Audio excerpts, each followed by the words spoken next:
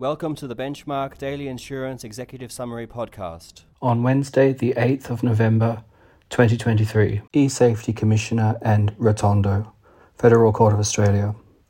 Ex parte interlocutory orders made requiring the respondent to remove certain intimate images from the internet and refrain from publishing further intimate images. Gorbenzade and Western Sydney Local Health District. Supreme Court of New South Wales. Court rejected claim for legal professional privilege in handwritten notes made by medico-legal expert in connection with giving a verbal opinion by telephone to the defendant's solicitors. Bishop Kinleyside and Hunter New England Area Health Service. Supreme Court of New South Wales.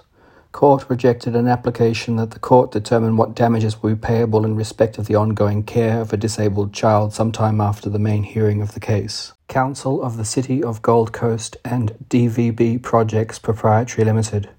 Court of Appeal of Queensland. Decision of Planning and Environment Court allowing an appeal from a refusal of development consent by council upheld. Pizzadotus and Nankaro. Supreme Court of South Australia.